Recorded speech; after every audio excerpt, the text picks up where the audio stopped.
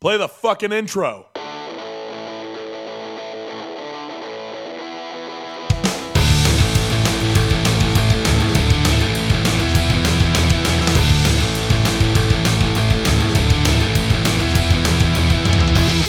This is Dustin. And this is Eric. And this is SLC Punkcast. And this is your supplement to episode 318. Yep, this is 318.8. Right.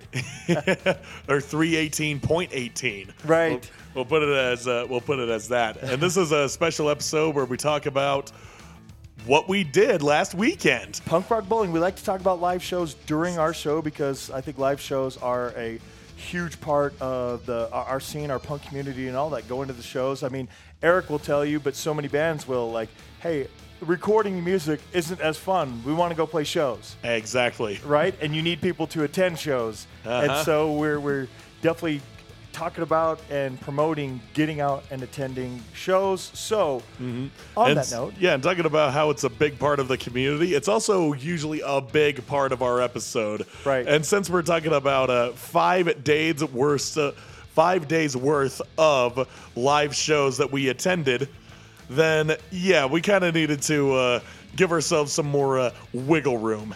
Right. You know? So now, if you guys are listening to this, you have chosen to be bored to death. Right. Hopefully you enjoy our recap, as it were, of Punk Rock Bowling, our weekend in Punk Rock Bowling. We're going to jump right in and get to it. We're not going to draw this out. We're just going to get into it and talk about all the cool stuff that we saw, did, people we met, all of those things. Eric went down on Thursday. Eric, kick us off. Yes, on Thursday. If you listen to the actual episode, I talked about meeting my friend John down there, John Feeney from Soldiers of Destruction and the label head of Americant Records. I was sort of keeping in touch with him, just like, hey, are you going to be at the fest? Will I run into you? Let's meet up. And he was like, going to the fest, fucking playing it. Not really the fest, and not even really one of the adjacent club shows. This was sort of like a show that happened to be going on at the same time as a PRB club show. And that show happened to be Say Ferris.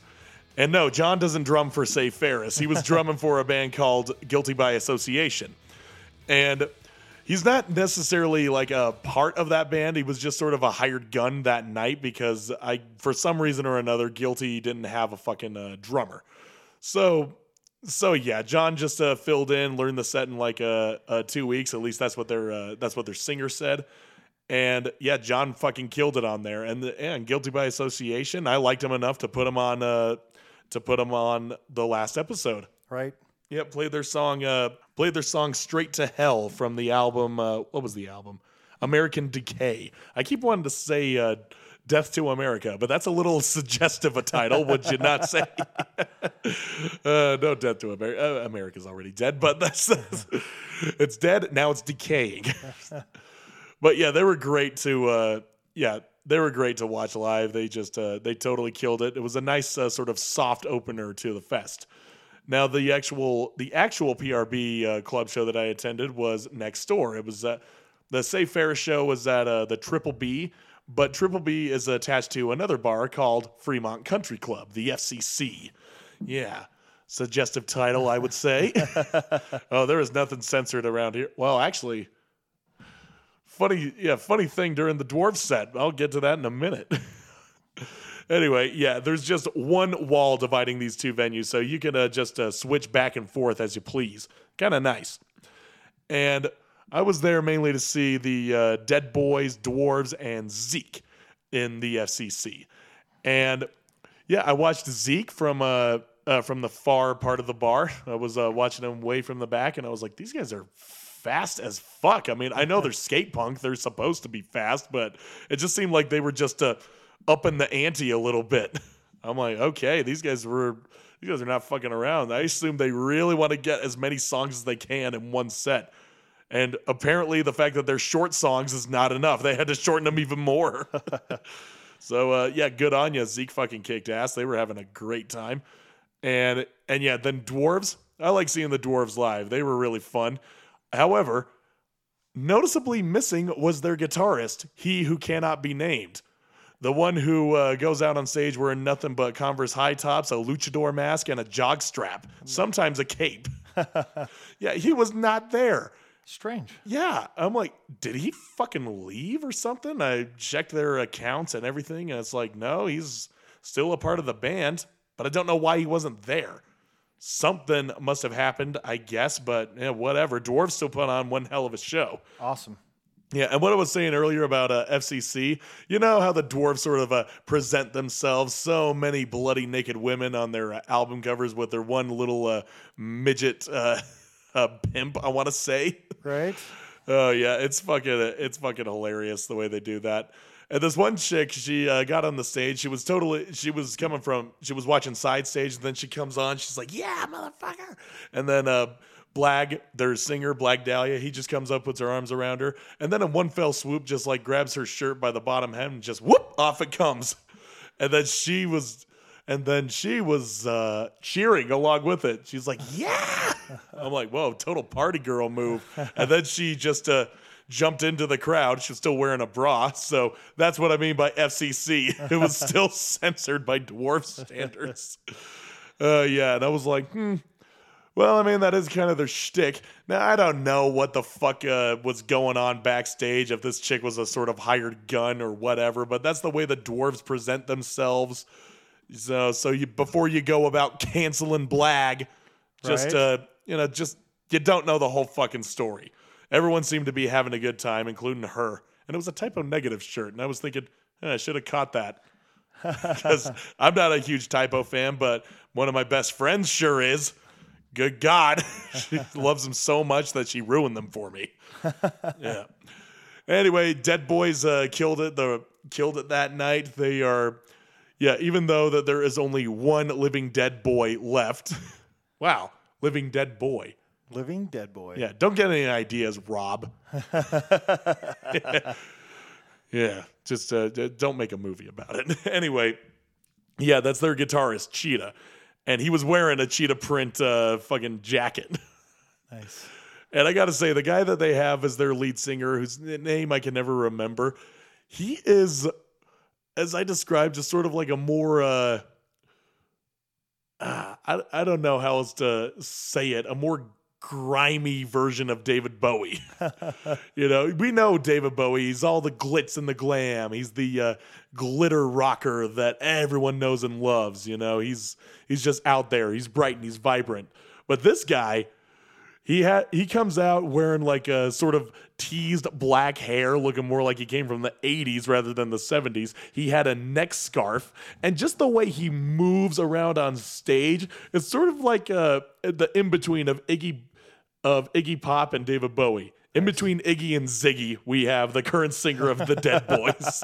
He is just so flamboyant. He's like an elastic on stage, just sort of like swooning and falling around. And just it's really weird, but really awesome to watch.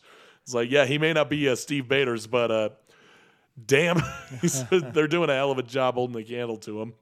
And yeah, most of the songs they played were from Young, Loud, and Snotty. And I got to point out one funny thing for the buffer music that plays between all these band sets. And it's just a bunch of punk songs that we all heard before. And then Dead Boy's Sonic Reducer comes on. And that happened to be the last song that was playing before Dead Boys took the stage. And that also happened to be the song they opened their set with. Nice. So I'm like, well, that's kind of funny. A band's stage walking music is their own song. Not only their own song, but the one they intend to play, like, right at that moment. Right. I don't think it was intentional, but still pretty damn funny. So, yeah, of course, they play Sonic Reducer. They play the Dead Boys anthem. They play I Want You to Know What Love Is. Right. Yeah, it's good stuff. Yeah, it was great shit. I love listening to Dead Boys. I love hearing those songs, and this was my second time seeing them. However, the first time I saw them was back in 2018 or 2019. I think it was 2019 when they were playing one of the smaller stage on Punk Rock Bowling during the actual fest. And they only managed to see like about 3/4 of their set before I had to wrap around and go to the bigger main stage to see like, God, I don't know. I don't know who was all headlining that year. I can't even remember what actual year it was, but fact is, this is my second time seeing them, and I saw their whole set, and I am happy. Good. Yeah. The next night was the show that you and I attended. Before that, though, during the day on Friday, you did something. Yes, I did do something. Yeah. We're going to work our way through chronologically. Yeah, we're going to make it a sort of marathon here. Yes, I did do something during the day. I went down to what was it? The Grand? Yeah, the Grand on Fremont Street to attend a signing by none other than Greg Graffin from Bad Religion. That's cool. Oh yeah, I was excited for that one. I didn't even buy his book. It was gifted to me by my best friend. He was like, gave me a book for Christmas. It happened to be Greg Graffin's Punk Rock Paradox. I haven't read it yet, but now it's signed. That's awesome. Alongside that, my copy of Anarchy Evolution I brought with me to get signed. And that was important to me more so than his autobiography, because that was the first book that was written by a punk rocker that I ever bought. Oh, that's cool. Yeah. And it's not even a biography. It's sort of like a 120-page long essay or 220-page long essay of just talking of, the evolution of mankind and rebellion and the idea of anarchy and everything like that. It's very fucking insightful. I recommend that book to anybody who still knows how to read and still knows how to think. I don't think it's on audiobook. You can check it out if it is, but definitely read that book. So it was important for me to get that signed. And yeah, when I met Greg Graffin, I was under the impression that he was only able to sign the autobiography. Like that was just his limit.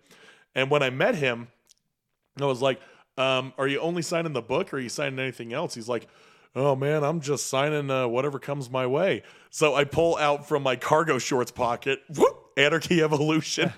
And the lady who was on standby taking the pictures was like, whoa, you just pulled that out like it was a rabbit out of a hat. And we all had a good laugh at everything like that. And I had my my friend Mark Hardcore, recording on his video, recording on video on his phone, both him and myself meeting Greg Graffin separately, because this was such a pivotal moment for both of us. That's cool. So yeah, I mean, just because Bad Religion is one of my favorite bands, but it's funny because I've met so many people from going to shows and writing about them and interviewing them. Some of the biggest names in punk and hardcore, I met John and Harley from the Cro-Mags on separate intervals. I met Roger and Stigma from Agnostic Front. I met the guys from Flogging Molly multiple times. Met and interviewed Keith Morris. I met and interviewed Hunter from AFI, Krista Mackey's from Less Than Jake, Milo from The Descendants, and Sean Stern from Youth Brigade. But I never met anybody who was or currently is in Bad Religion. That's cool. It's like one of my favorite fucking bands, and I never met a single right. Where's guy that? There in it is. Yep, there it is, tattooed on my fucking forearm. Yeah, so finally got to meet not just a member of Bad Religion, but the member, the only original member of Bad Religion left in the band. Well, no, Jay Bentley is still an OG member, and I guess Mr. Brett Gurewitz is still technically a member, even though he doesn't play shows with them. Oh, okay. Yeah. But Greg Graffin is definitely you think Bad Religion, you think of the lyrics, after the Crossbuster. But yeah, he's the lyricist. He's the guy who wrote all those crazy songs with those long sentences, with those $50 words, and you need a dictionary on standby when you're listening to them. But yeah, it was awesome just to be in his presence, to shake his hand, and just to sort of just say thank you. But I didn't want to just totally overload him. You changed my life. Oh my God. Because I try to maintain some sort of composure, even though my heart's pounding like a jackhammer. Nice. Yeah. And he was really chill. He was really reserved, really nice, and a lot taller than I expected. He was my height. Like all the people that I mentioned before, most of them are pretty short. Well, for those that didn't meet you in Vegas or haven't met you before, what are you, like 6'2"? Yeah, I'm 6'2". Yeah. You know, which is still like taller than the average, but not by much. Average is like 5'9" in the U.S. anyway. Yeah. We're not the tallest overall average, right? And I think the average is something like 5'9"-ish. Yeah. Somewhere in that range. So most of the people that I've been meeting of this caliber have been below average height. Yeah. So yeah, I thought that was pretty funny. Greg Graffin is my height. That's cool. So I have that little bragging right. Well, after that, we both went to the same show. It was at the Place on 7th. It was a club show kicking off the weekend. I mean, your show did, but it was like the only official show on Thursday. Each of the nights, Saturday, Sunday, Monday. Saturday, Sunday, Monday. Yes. Friday, Saturday, Sunday, Monday. There we go. There's 4 nights. There were 6 shows, 6 different venues that all had shows, except for Monday. I take it back. Monday only had 2 shows. So 6 shows, you and I at the same one, at the Place on 7th. And I've been to one other show there. So that's where I saw Soldiers of Destruction in a previous year. I went to that show. Yeah. They opened for The Unseen. I can't remember who else played that venue that night. But this particular time we went, and I like the open air venue portion of it. I like everything except for their sound system. I'm going to, before we get into too much about anything, because I went to 2 shows there this weekend, both sets overall, shows. I don't know if their speakers are too close to where the microphones are, or they don't have the shit set right. I mean, when I watched the second show with Barstool Preachers, TJ even was like, hey, is there anything we can do about this feedback? Nope. Okay, I guess I'm just going to keep going. Yeah. And it was just a lot of feedback from the vocals mic. And I don't know. It's kind of, I didn't like it. It's kind of harsh on the ears sometimes. Detracts from what I was going to be appreciating in the show. Yeah, there was definitely, the guitars were getting drowned out by the bass and drums quite a bit. Yeah. Vocals were coming through pretty crisp. But it's just... come on, we got to have it all evened out, Manage your EQ settings, sound guy. The vocals were good, except certain guys, because the vocalist, if the vocalist was playing guitar or bass, they weren't moving around a lot. But the guys that were moving around, like TJ was, like Joe, like Waddy, those guys that are moving around, depending on where they were on the stage, they'd get a lot of feedback coming through that mic. Yeah, that's true. So, yeah, the sound setup was it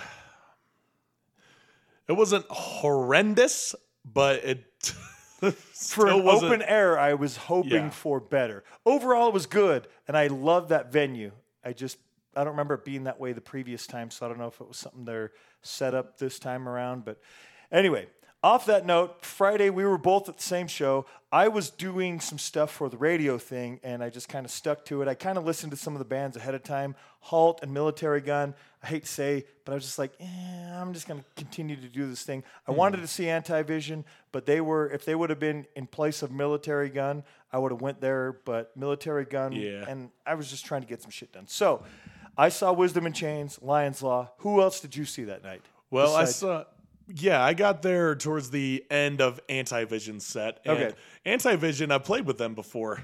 And they're on Asteroid M Records. We've played them before. Yeah, that's true. Yeah, and Anti-Vision, they were cool. I haven't really listened to them that much, but the singer, he was down in the pit. He was like getting into it. The crowd, a little bit, you could tell that they were still waiting for the main acts. Right, yeah. So Anti-Vision, they were doing a good job holding their own, but, I was like, yeah, this is cool. I just got here, so whatever. And then Military Gun went up, and they were the softest band on that bill.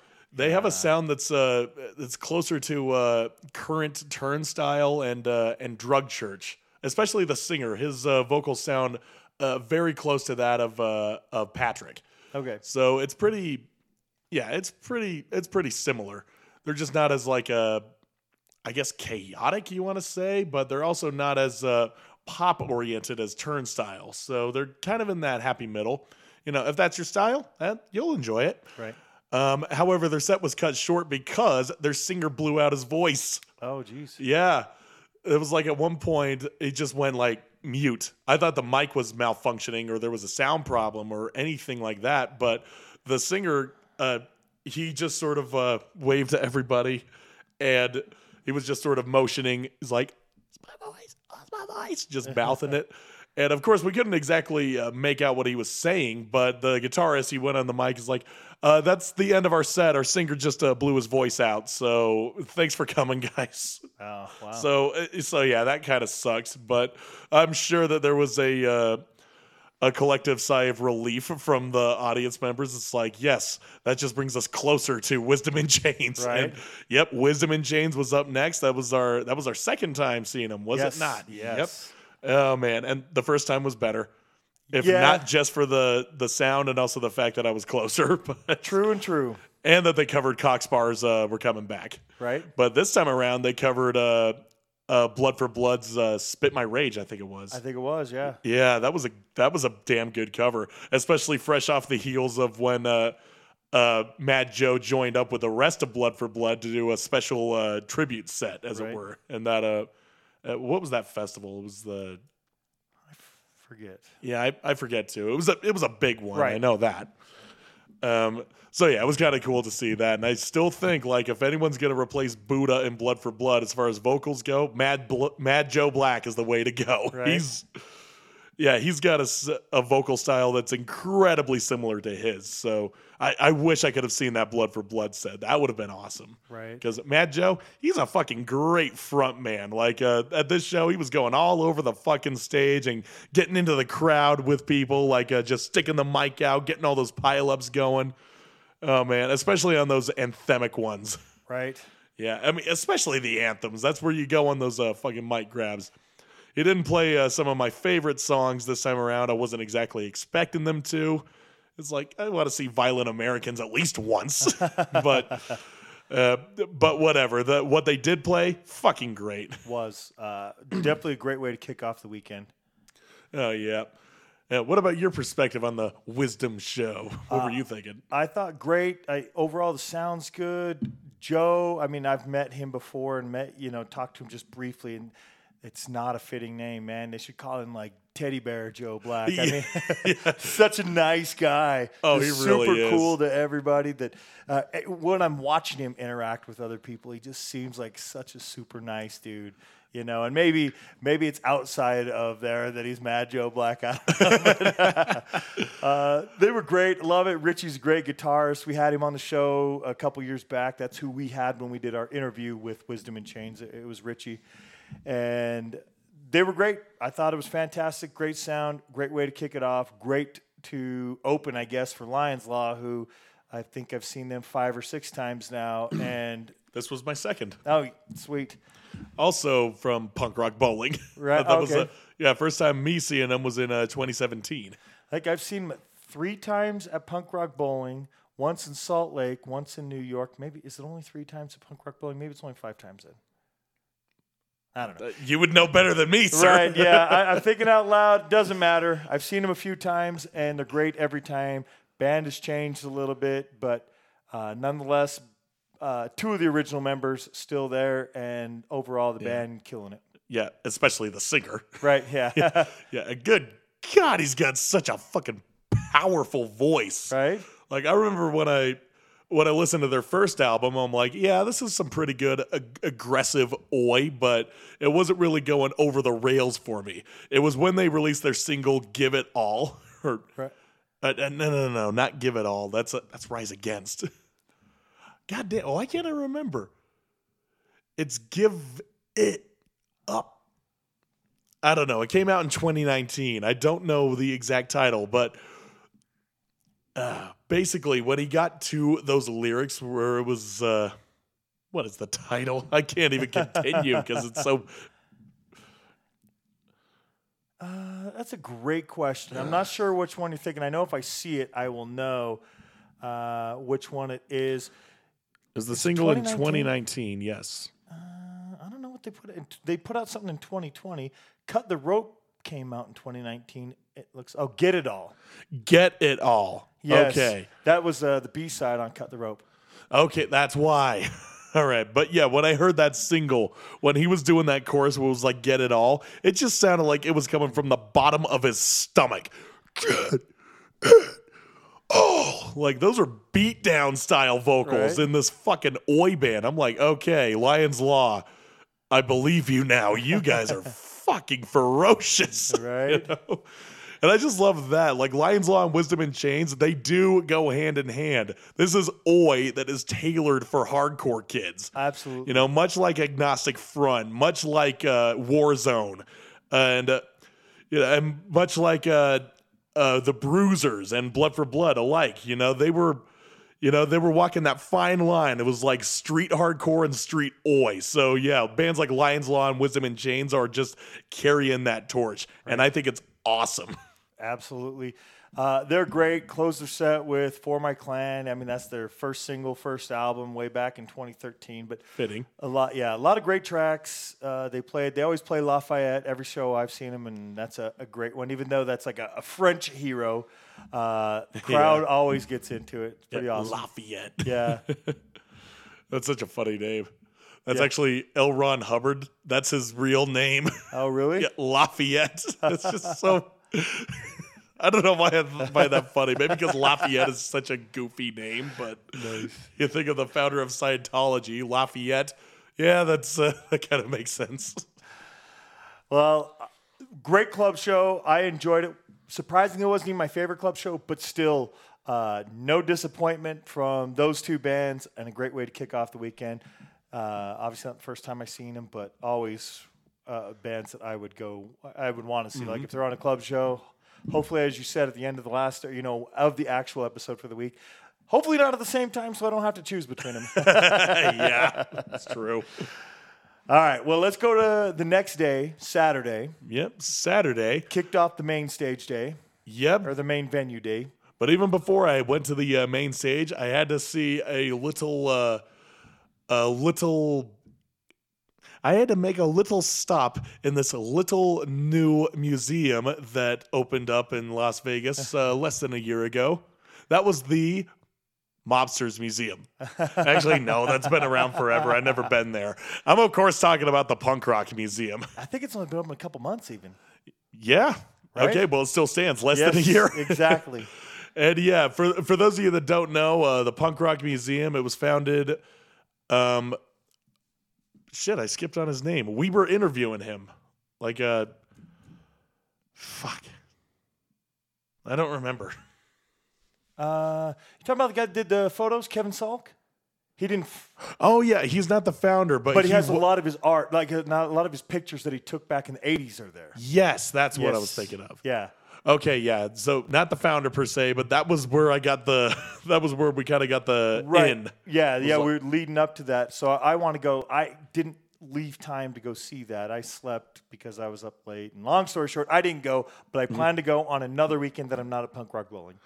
Yes, it is. It is definitely worth it, and you can tell that it's still like in the process of getting complete, because while they have a shitload of memorabilia there that was donated by by everybody in the punk rock spectrum, there's still a lot to be had. Nice. But what they do have there, obviously at the forefront, they have all the old Ramones and Sex Pistols and Clash memorabilia, including a lot of news articles and like a shirt that Johnny Rotten wore at this specific show back in this day. And here's the original pressing of Nevermind the Bollocks or shit like that. Cool. So just those cool little relics that are totally one of a kind, and you can now see them in all their glory.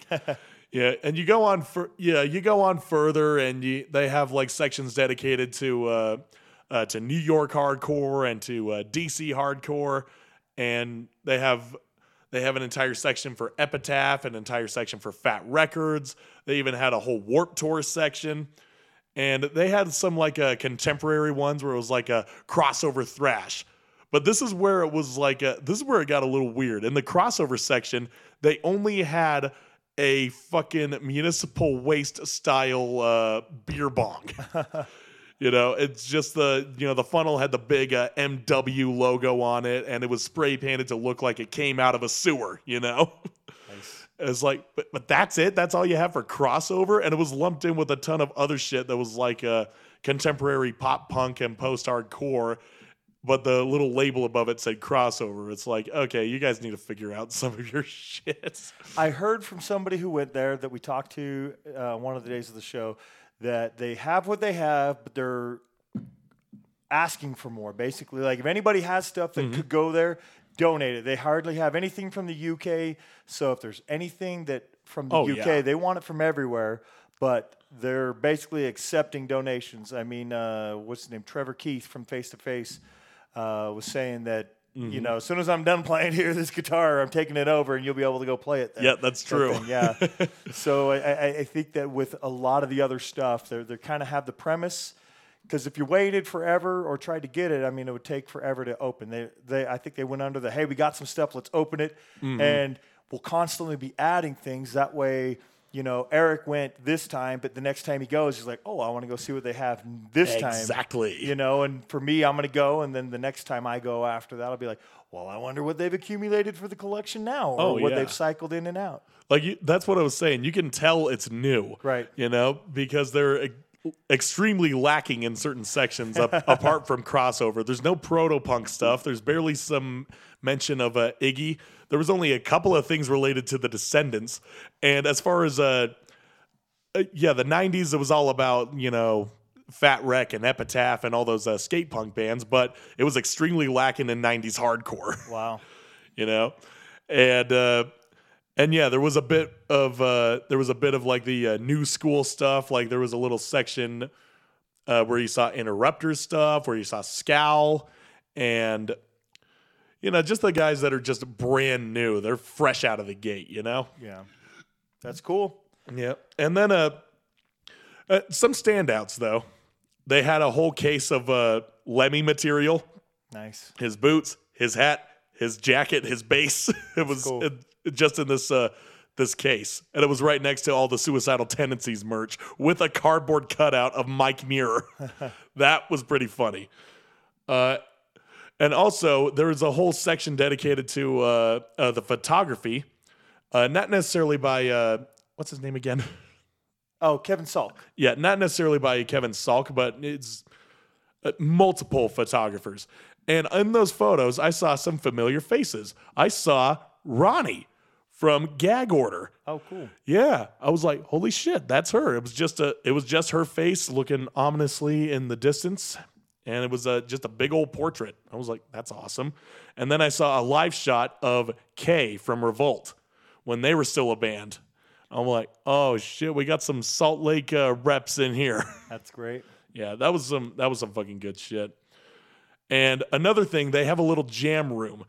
Where how Trevor was saying he's going to dedicate his guitar? Right. Yep, people have dedicated their gear, like their actual gear, and they're on display, but you can pick them up and you can play them. That's awesome. And I picked up Zach Blair's Les Paul. Zach Blair from Rise Against. And there's just something that really stuck with me about that. I'm not a gigantic Rise Against fan. I mean, I like them. I like their music. And, a Les Paul, I played a Les Paul before. It's fine. It's heavy. It's just inexplicably heavy. Well, it is. It can be explained as the type of wood that they use, and it's dense. But I was just sitting there playing Zach Blair's guitar. I was just playing some of the punk songs that I had written. I was playing Warmongers. I was playing Damaged by Design. One's by Anonymous. One's by Apathetics. Keep an eye out. And it just felt so fucking otherworldly to me. Here I am holding Zach Blair's guitar. Zach Blair from Rise Against, a well-known band. I'm holding his guitar, playing songs that I wrote. This is actually pretty cool. And some of the spectators in the outside of the room, they were looking at me like, yeah, this is some good shit. I'm like, thanks, I wrote it. I didn't tell anybody that, but it was pretty cool. And also, here's a little bonus thing. What they have been doing is they have like guided tours from from different types of punk rockers, and I tried to get on one with Roger from Agnostic Front. It would have been awesome to hear his shit. But that shit costs $100. I'm like, I can't shell out that cheddar for for this weekend. But who should be behind us doing a guided tour but Jake and Meggers from Casualties? Cool. Yeah. So I was just kind of like, let's go a little slower. Let's see if I can catch some of the some of their presentation. And also, I had a bit of a fanboy moment during the New York hardcore section. I saw Harley Flanagan's bass, and it was the bass that was used to lay down the tracks for Age of Quarrel. Cool. I'm like, oh yeah. I wish I could touch it if it wasn't behind the fucking glass. Yeah. But even with the Punk Rock Museum, there's some things that they're not going to be able to get, like stuff that resides in like the Rock and Roll Hall of Fame and the Rock and Roll History Museum. Like Steve Jones's fucked up bass. The smashed bass from the iconic London Calling album cover. Right. That's on display at the Rock and Roll Hall of Fame in Ohio. So I doubt the Punk Rock Museum, even though it's arguably more. It'd be more appreciated there. Yeah, appreciated over here. I don't think they have the cash to sell that shit out. And I don't think Rock and Roll Hall of Fame is so keen on donating one of their most expensive pieces they have on display. True. So in true punk rock fashion, guys, let's rob the Rock and Roll History Museum and get that fucking bass to where it belongs. Right.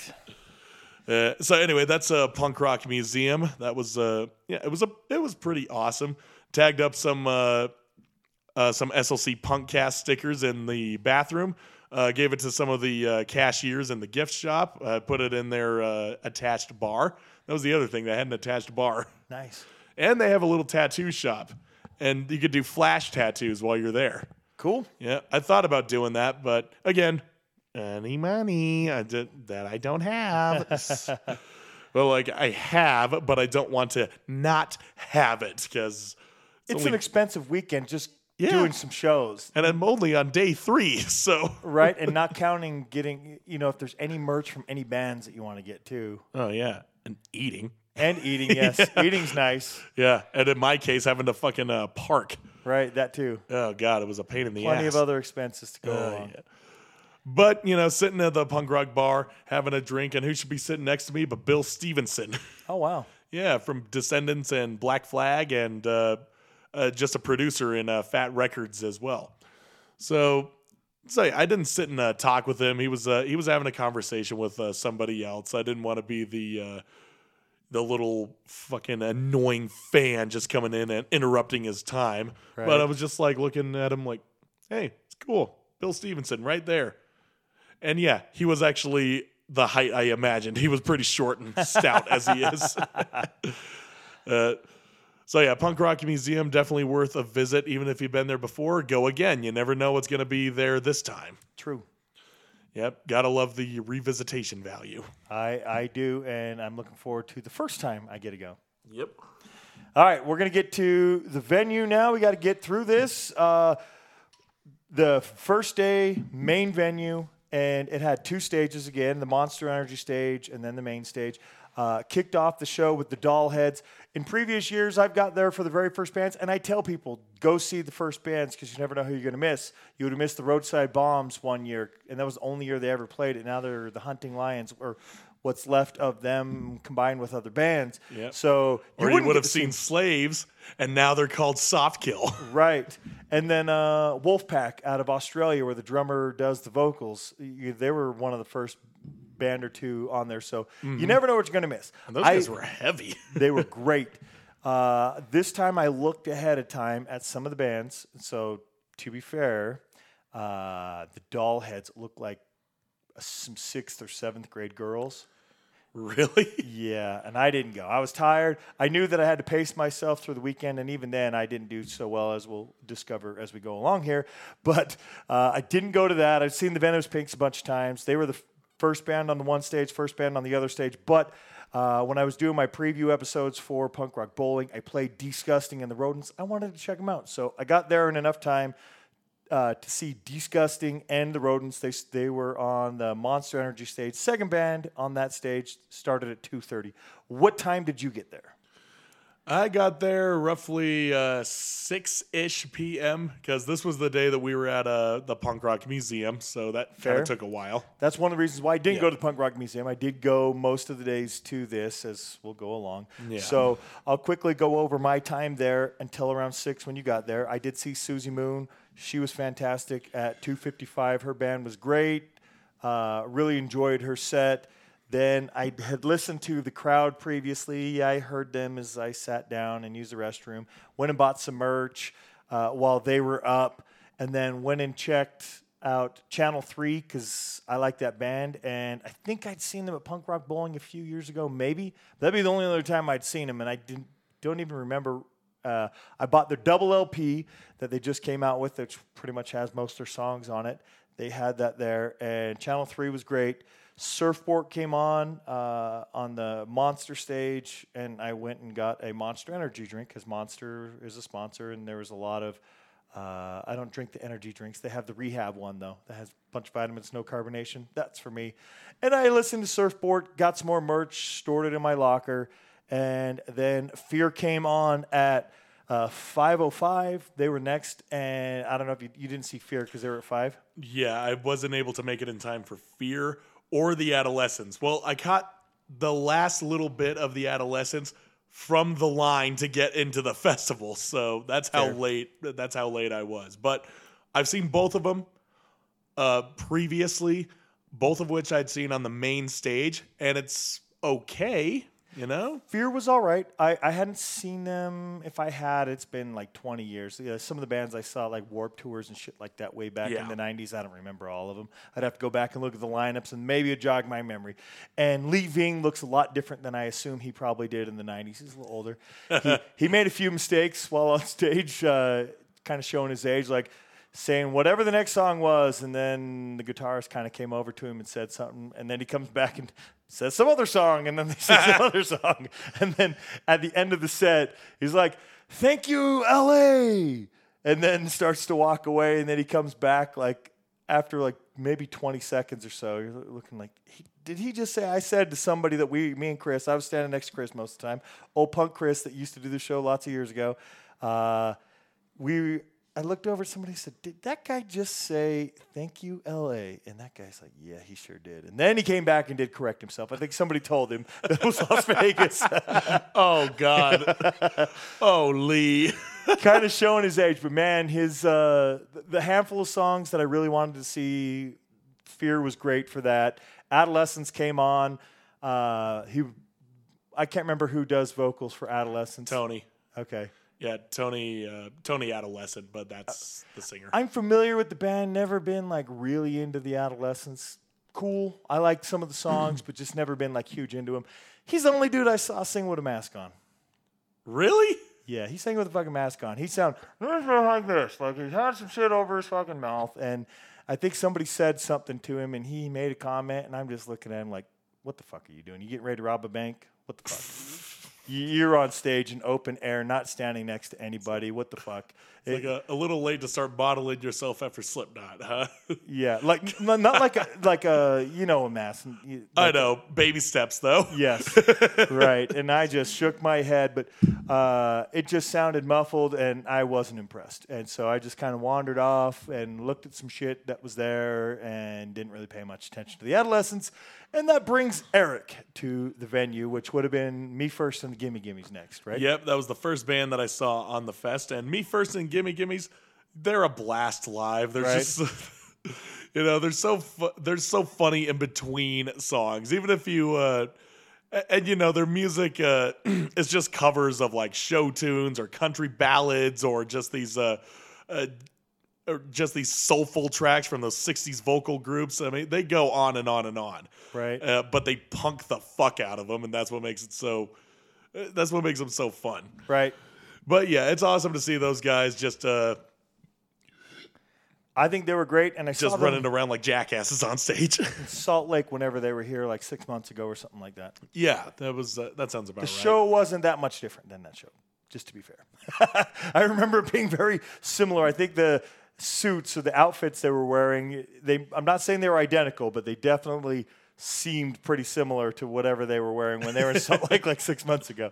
Well, yeah, I mean, it's wardrobe is expensive. I know. I'm just saying that a lot of bands are wearing whatever, right? Like when Eric performs, Eric doesn't have the same thing that you wear every time you perform. Yeah, pretty much. Right. It's something different. And so when you are wearing, sometimes they're wearing like pants and a jacket with like button-up shirts. And then other times they'll dress more like a Hawaiian type, like shorts and like they're going to the beach. That's all I'm getting at is it looked like this getup was the same as that getup. Yeah. Well, it's because I guess it's going in the idea that their albums have a different theme every time. That's true. So yeah, I gotta give some respect to Me First. I don't really listen to their CDs, but but they're just a blast to see live. Right. Yeah, and I was watching them from like a way far behind. I was in the back of the crowd. I was too. Yeah, and that's because I wanted to see. Next up was the Slackers. It was the Slackers. I wanted to see the Slackers, and I caught a little bit of them, like some point in the middle of the set, because I was also on the quest for getting food as well. So right. I had to get some food, and I watched. And I sort of watched/listened to the Slackers when they were playing. I was like, yeah, this is cool. But I don't know too much of the Slackers to warrant sticking around for the entire set. I know how shitty that sounds. But my friend who was with me really wanted to see the Interrupters. That's one of her favorite fucking bands. And also, this is also sort of the reason why I have been why I was late to the festival shows is because the day that we drove down there on Thursday, she got sick. She was sick, and she was sick as a dog the whole time there. And you want to know what else is a nice little kick in the ovaries? This was her first time. Oh, man. Her first time going to punk rock bowling, and she didn't even get the full immersive experience. She had to sit out on the last day. Oh, man. But she wanted to go this day, especially because of Interrupters and Bad Religion. So we did the same thing. Not Eric. Chris, the other guy, he wanted to see the Interrupters. So I think that was probably the closest I was for any band just because, man, my feet were killing me standing up. I mean, by the time the Interrupters came on, I'd already been there 5.5 hours. Yeah, in the sun, true. And it was warm in Las Vegas. It was very sunny.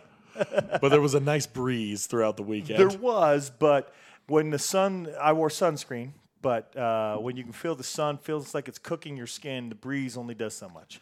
Oh, I know.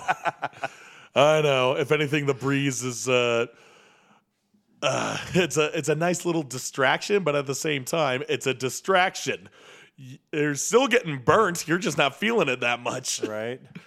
Oh, God. Well, from my perspective, I would say that the Interrupters, minus the 3 headliners, probably had the largest crowd response, the largest amount of people just up as close as you could get. Yeah, that's minus the 3 headliners, I would say. Yeah, I would also say, because Interrupters, they're basically like basically in the shadow of Rancid. Right. Because, I mean, they're basically Hellcat industry plants at this point. Not to say that that's a bad thing. I mean, it would be a bad thing if they were a bad band, but a bad band they are not. They are fucking awesome. I enjoy the shit out of Interrupters, and I love their stage presence. I love how the Bavonas, I love their banter on stage. It's just they're 3 brothers fucking around, and they just all happen to have this friend who's a great singer. Yeah. Yeah, and Amy, she's a hell of a performer. She doesn't talk much in between the songs, but when she's singing, when she's belting out those lyrics, she really owns it.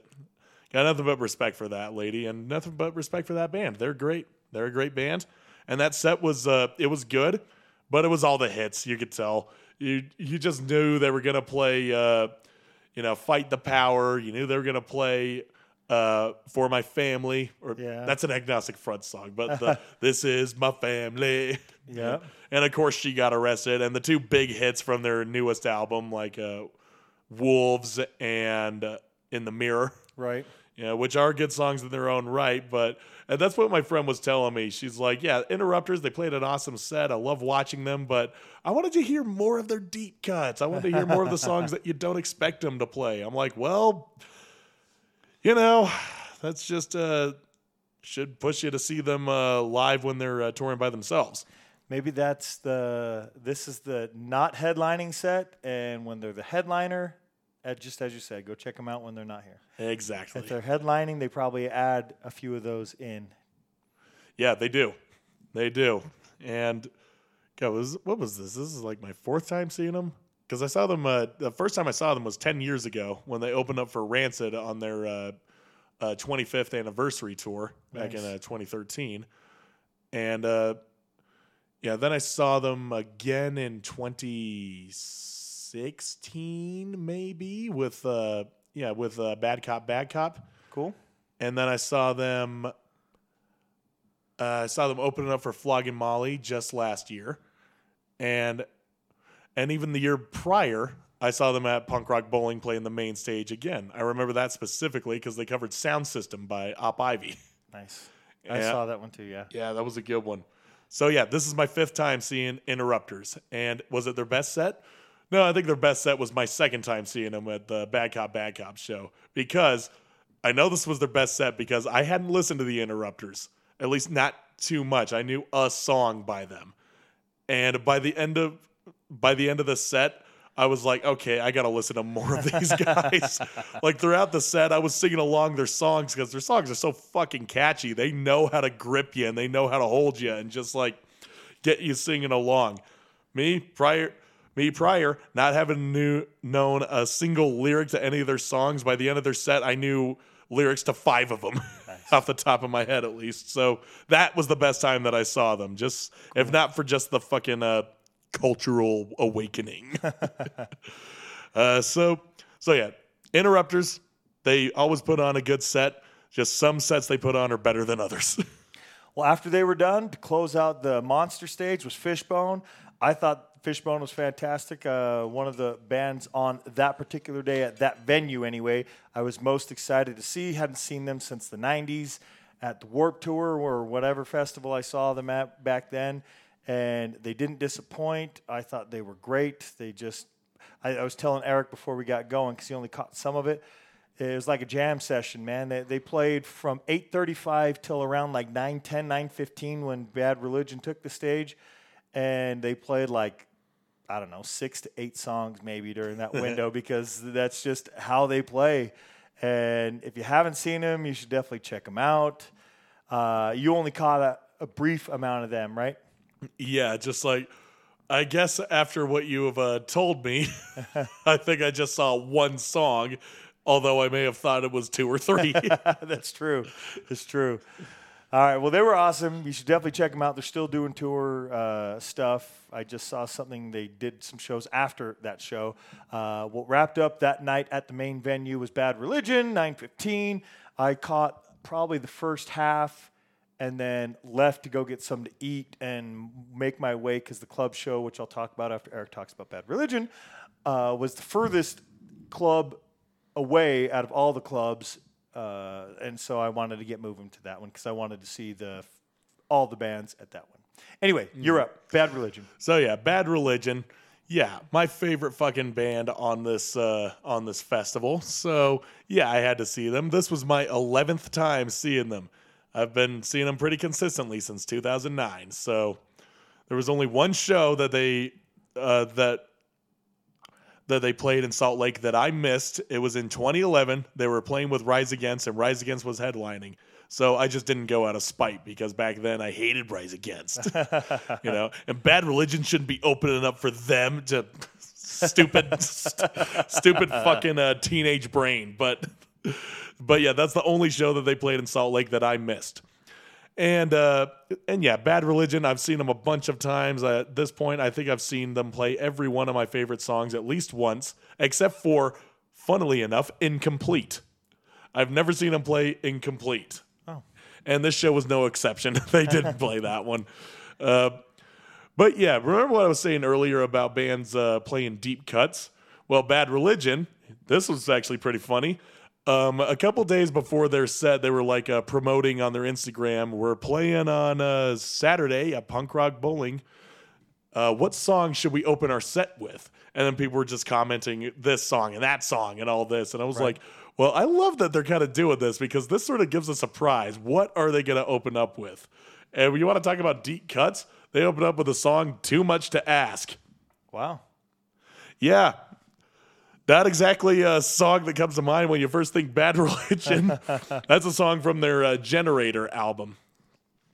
And I was like, okay, this is pretty cool. That's a way to fucking start off the show. But after that, they go right into American Jesus and Los Angeles is Burning. It's like there's the fucking trigger songs. Yeah, and they went on with some of the hits. Like they did Do What You Want. They did No Control. And of course, they do Fuck You. They do that every time. That's like the runaway hit from True North. Yeah, and they also did Suffer, they did Generator, they did We're Only Gonna Die. And of course they did the biggest hits, You, Infected, and Sorrow, where they brought out Amy to sing the chorus with them. That was pretty awesome. That is cool. So it's like, oh shit, yeah, I got my friend's singer of her favorite band on this bill, singing a song with my favorite band. Although Sorrow, I can live without that song. I've heard it too many goddamn times. So yeah, but I knew that they were going to play that song. They always do. It's usually the show closer. But not this time around. They closed out the set with I Want to Conquer the World and 21st Century Digital Boy. The Against the Grain versions. Whatever. However, they did play some songs on there that I was extremely surprised. They did Epiphany. I was like, holy shit, I thought people forgot about this fucking song. So I was stoked to hear Epiphany live, finally. And when they played Recipe for Hate, that was where my designated mosh time was spent. During that fucking song. It's one of my most favorite songs. And then they also played my favorite song off of that album, Skyscraper. I'm like, yes, fucking Skyscraper. Holy fuck. I didn't mosh during that one because I just wanted to be in the moment. And they played my friend's favorite song, Come Join Us. So, yeah, pretty well-rounded, I have to say. Let's see, was there... I'm looking at their set list right now. I'm trying to remember if there was another standout. I guess not. Skyscraper and Epiphany, those were the two, like, slaps in the face that I needed. So, yeah, Bad Religion, 11th time seeing them. I cannot say that I've been disappointed. Nice. You know? The only thing I wish is I could see Bad Religion with Mr. Brett playing on stage. And my friend from high school said that he saw that back on the 2009 Warped Tour out in Los Angeles. He's like, yeah, I saw Bad Religion with Brett Gurewitz playing with them. I'm like just rub it in, why don't you motherfucker? Why is it my friends are lucky with some of my favorite bands and I'm just the peon? Yeah, whatever. It may happen. Maybe when Bad Religion calls it quits, does their farewell tour or whatever, and they have... they probably do their ending, the be-all, end-all set, maybe 2 nights in the Los Angeles, the Hollywood Palladium, where they played in their salad days. Yeah, Mr. Brett has to fucking play their last shows with them, their last ever shows. Come on, take a break from running Epitaph and remember the bands you started. Okay, I'm getting a bit off track here. What were the shows that you went to that night? I went to the Anti-Hero show. I had never seen the Anti-Heroes, and part of the reason is that club show, because they played at the main venue the next day. We'll talk about that. That club show was the first show that band has played in 21 years. No shit. Yeah. Damn. Right. Yeah, I have one of my friends from Arizona. He's a total skinhead. He's part of the DMS. Doc Martin Skinheads, and he was actually up in Punk Rock Bowling helping do some promo work with Agnostic Front. Nice. And he was also up there solely to see Anti-Heroes. And he was freaking out about that. I'm just like, oh, another skinhead freaking out about a skinhead band. Now it makes more sense. Right. 21 years. So the reason why I rushed over, because the usual place, which used to be the Bunkhouse, from what I understand, I never went to any shows while it was the Bunkhouse, but it's now called the usual place. It is pretty far walk, right? Didn't have a car there, didn't realize quite how far it was, but it wasn't like unreasonably far, just far enough. I knew that it was going to be a walk. So we walked. We wanted to catch Hunting Lions. Chris had show tickets. I didn't mention this, but old Punk Chris that used to be on the show, he got in the night before, and he had tickets to the same show Eric and I had at Lions Law, and he got there for like the last 4 songs of Lions Law. He missed the whole rest of the show, and he had show tickets to it. But that's just when his flight got in and when he got there. While he was right at the airport, he came across the guitarist, one of the guitarists from Hunting Lions, and they shared a cab together. And they were talking on the way over because they both were staying at El Cortez, which is where we stayed. And that guy got Chris, because the show was sold out, the Anti-Hero show was sold out, but Hunting Lions was open, and got him on the list, which was pretty awesome. And Chris got in. We saw Hunting Lions, several band members, but Ben from Roadside Bombs that I was just mentioning, he does vocals in this band as well. And I'm going to mention that when we did that compilation to help out Eric after Eric had a skateboarding accident, that song from Roadside Bombs that's on there is still not found anywhere else. They didn't release it prior to, and the Roadside Bombs are done. And Ben said he still doesn't have anywhere that he would do anything with that song. So the only place you're going to find it is on that compilation over on SLC Punkcast Bandcamp page that we were raising money to help Eric with his medical bills. Mm-hmm. So really cool. And they did their short set. They're a newer band. Their releases have all been like in the last 6 months. I mean, their 2 Light and Dark EPs were released in March and April, and then they had a lot of those tracks kind of released on something else prior to. So new band.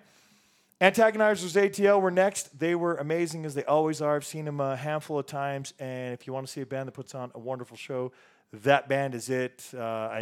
Anytime I get an opportunity to see Antagonizers, don't miss it. The Generators, first time getting to see the Generators. That's Dougie Dagger's other band that he was doing since the 90s until probably about when the podcast started. And then he was doing stuff with his band that he formed back in the 80s, Doug and the Slugs. And then he's been doing shit with Doug and the Slugs until recently. And man, the Generators were awesome. They killed it. I could see why they were on the bill, first of all, but also where they were at on the bill. Not that they were better specifically than Hunting Lions or Antagonizers ATL, but those are bands I was maybe more familiar with, especially Antagonizers ATL, having seen them. But the Generators, fantastic. Their guitarist, great. Dougie was fantastic. And then it was the Anti-Heroes. They were great. Had never seen them.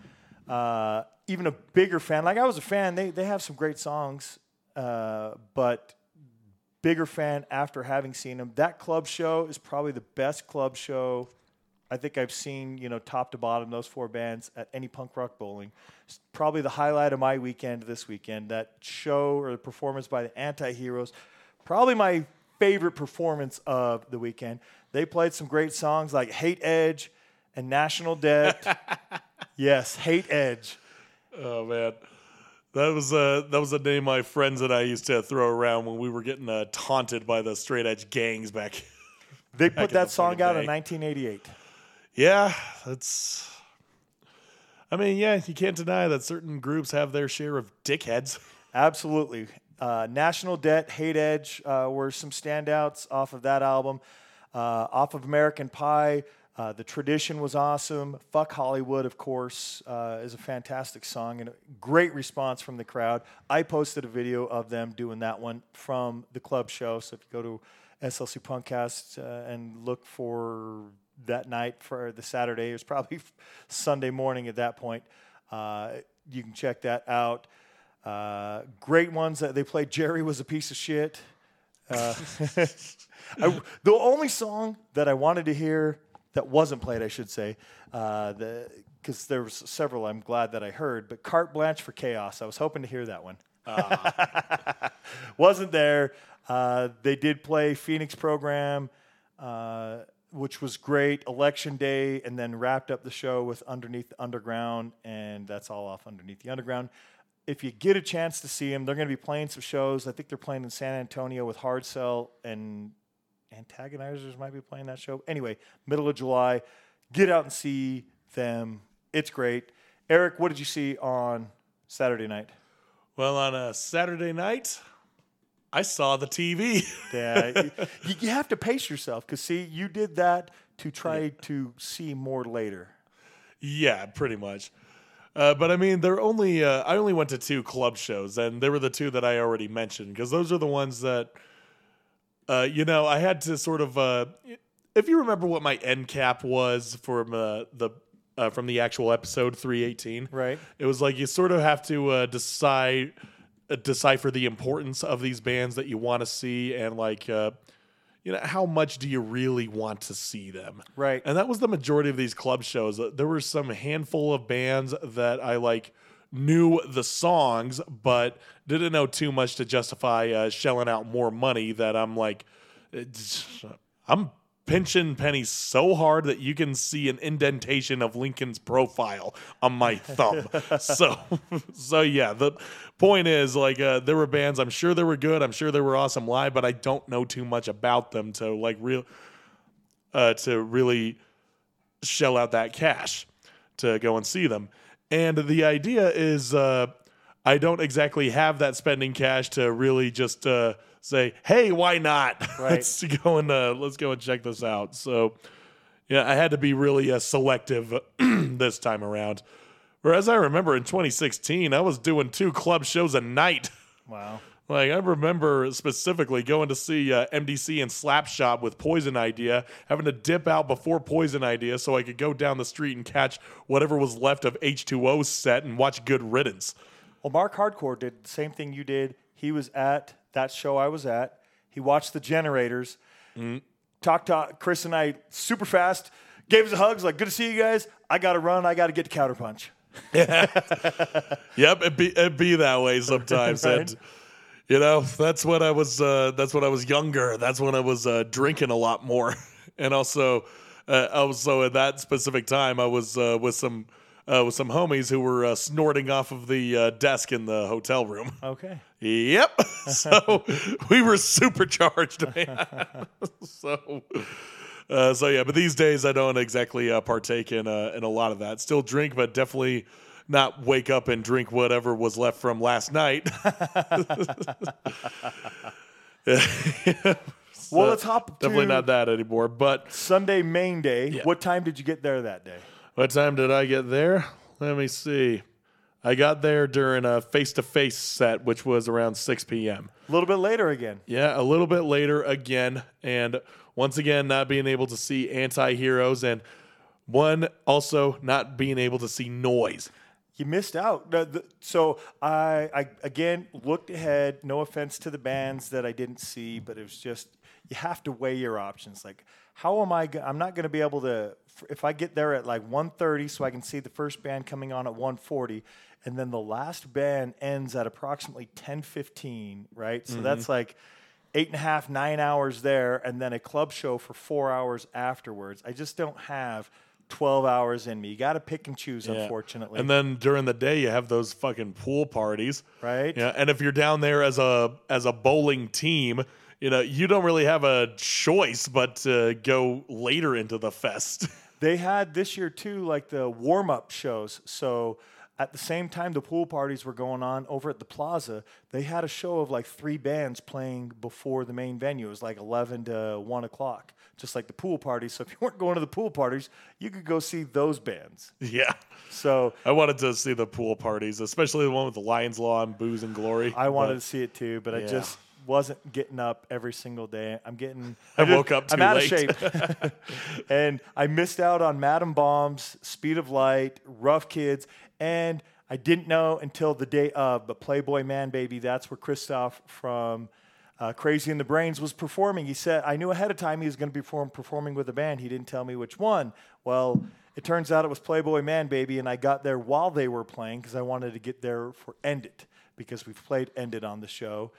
Cool hardcore band. I believe they're out of Baltimore. And so that's who I started my day with. They had a great set. It was worth getting there to see them. I saw Noise right after. Matt Noise usually used to play bass and do vocals along with Nate Noise, who was one of the guitar players. Mm-hmm. Nate's not there. I can't remember their other guitar players not there. Somebody else is playing bass, like Boomtown Rats or some other band from Washington. Is basically a bunch of band members from that band, and then Matt Noise are what made Noise. But he said, hey, if it wasn't for these guys, you wouldn't even be hearing this. We'd be done. There isn't anything. So he's continuing to play with those guys. I think the guy that used to be the drummer was like the rhythm guitar. Oh, really? It's kind of weird. But then the bass player, the drummer, and then the other guitarist not in the band previously. And so it's kind of different seeing them. They still did great. Funny enough, so the night before at Antagonizers, I've met Bodan and talked to him a couple times. Remember the 2 nights before on Friday, Wisdom in Chains, Matt jumps on stage during the song that he did, right? And he did his parts, right? Well, Antagonizers also have a song, Black Clouds, that Matt did. And he didn't sing that part, right? And so after they performed, and I go over and talk to him, I said, man, you should tell Matt that's fucked up that he showed up and played the night before and did his part with Wisdom in Chains in their song, but he didn't show up to yours. And he goes, well, after that show yesterday, Matt got hit by a car. And I said, well, now I feel like an asshole. Oh, God. Damn, that sucks. So before they performed, right? So after the Wisdom and Chains show on Friday night, well, Matt got hit by a car. And if you saw him performing at the show on Sunday, he had black eye, his face, his skin was all blotchy, didn't look great. His voice was kind of raspy. He's doing a good job, but, I mean, he got hit by a car like a day and a half previous to him performing. I don't know how bad the car hit was, but, I mean, getting hit by a car is not a great thing, and he had a black eye, so it didn't fare well for him, right? So, needless to say, probably not the best Noise you've ever seen, but I still think it was fantastic getting to see Noise play their songs. Sloppy Seconds came up right after that. I went and sat down, listened to him play because I like him, but I was better. Like, I'm going to go sit down on the picnic tables because I got to take a break. I can't stand up for 8 straight hours. Yeah. As soon as they were done, it was Roy Ellis and the Agrolites, same thing. That I was bummed that I missed. I was glad to get to hear it. On both stages, they had 2 gigantic monitors on either side of the stage, and during all the performances, you basically got to see whatever stage they were performing on, but on both monitors. So wherever you're sitting, you can hear the music, you can look up at the stage. You don't have to go stand right up in front of the stage to enjoy the show. That's what I did with Roy Ellis, and they sounded great. After that was the Casualties. I think, I was talking with, after Roy Ellis I was talking with Johnny from Bad Assets throughout the Casualties, and it was Face to Face. Sorry, I got these out of order. So it went Noise, and then Sloppy Seconds, then Roy Ellis, and then Anti-Heroes, which were fantastic again, but they obviously played a smaller set because they weren't doing the headlining. Then it was Face to Face, who was great. You got to see Face to Face. Yeah, I got to see the last little bit of their set, like the last, I think the last 4 songs. I've seen them a handful of times since. Yeah, so since have I. Eric was a baby in the 90s. I've seen them. What was that? I think this was my second time. No, third time seeing them. If you want to count me seeing them at when they opened up for Flogging Molly, I was in the bar area, which was a separate room. Oh, okay. From the main area in the complex. It was so I was watching it over on the TV monitor, so kind of counts. They're a great band. Every time they play, they sound great. They have so many songs that it's never, for me anyway, it's never like, oh, I don't know that one, I don't know that one. Oh, there's one I know. Oh, I don't know that one, I don't know that one. It's like, I know every single song because they have so many great songs, and they've been around for a long time. Then it was the Casualties. During the Casualties, The Damned and GBH, I was over just to the side of the main stage, so I kind of was watching The Damned, but I was talking to Johnny during the majority of those bands, so I was more listening to and then watching on the screens because GBH and the Casualties were at the other stage, which I could still see, but I was watching on the monitors while listening. Yeah. Don't worry, I was watching the casualties. I bet. Yeah, not only watching, I just turned back the clock and made myself 17 again and just went nuts. Nice. At least for Made in NYC. But yeah, the casualties, they came out doing doing Chaos Sound, which was the only song from that album that they did. And then went right into 1312, the latest anthem. You know, I'm sure they got other anthemic tracks, but 1312, that's the one that people seem to flock to the most. 1312, ACAB! But yeah, they did a lot of classics on there. They did For the Punks, they did On the Front Line, they did Riot, and they did Unknown Soldier and Punk Rock Love, and they ended it with We Are All We Have. And of course, they did Made in NYC. That was where I got my mosh on. And I always know that when they do Made in NYC, they always follow it with a cover song by the Ramones. I've seen them do it with Blitzkrieg Bob. They also did it with Rockaway Beach. But this time they did not a song by the Ramones, but the song called The Ramones by Motorhead. Nice. Yep. And what's funny, this is not the only time that a band covered Motorhead in this festival. We'll get to that in a little bit. But yeah, of course it was RAMONES, and people were loving that shit. So yeah, pretty short set. They had to fill it with some of the hits. Not exactly a lot of wiggle room, but it's the casualties. You know, you show up and you hope they're one of those bands that if you hear, you just hope that they play some of the songs that you recognize, and a lot of those songs I did. Right. Yeah, and Casualties, I think this was like my 6th time seeing them. Yeah, first time. Yeah, I think my 2nd time seeing him with David. Cool. Yep. That was a good one. Surprisingly, I've only seen him with him, but I've seen him like 3 or 4 times. Oh, yeah? Yeah.